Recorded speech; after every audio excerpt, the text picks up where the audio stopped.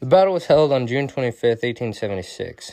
It was called the Battle of Little Bighorn, which is also known as Custer's Last Stand. It was fought near the Little Bighorn River in southern Montana.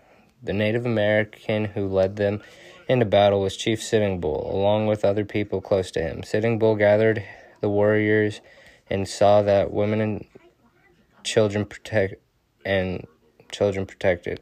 while Crazy Horse set out with a large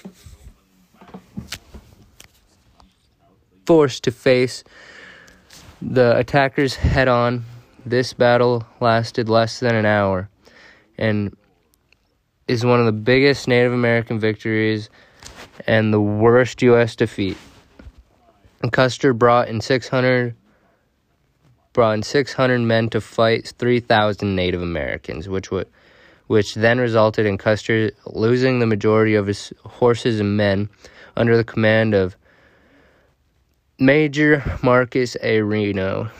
He sent three parties to charge straight into the village, dispatched 3 parties to the south under Captain Frederick W.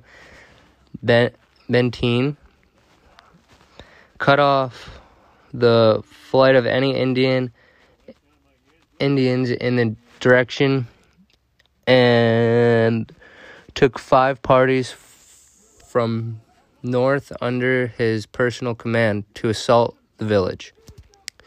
He then ordered the remaining troops to build a wall, Trump 2020, with the dead horses to hopefully get some cover from the Native Americans. After Custer was shot and killed, his remaining troops killed themselves so they wouldn't be killed by their enemy. After the battle was done and over with, the dead were buried, and Custer was buried at West Point. After the battle, only one lone horse was found on the battleground. The horse, Comanche,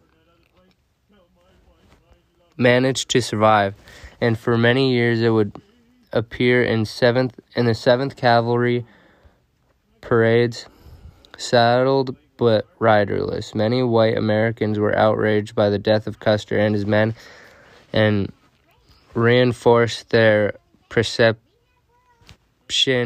of the Indians as being wild and bloodthirsty. The U.S. government, meanwhile, had stepped up its efforts to subdue the tribes.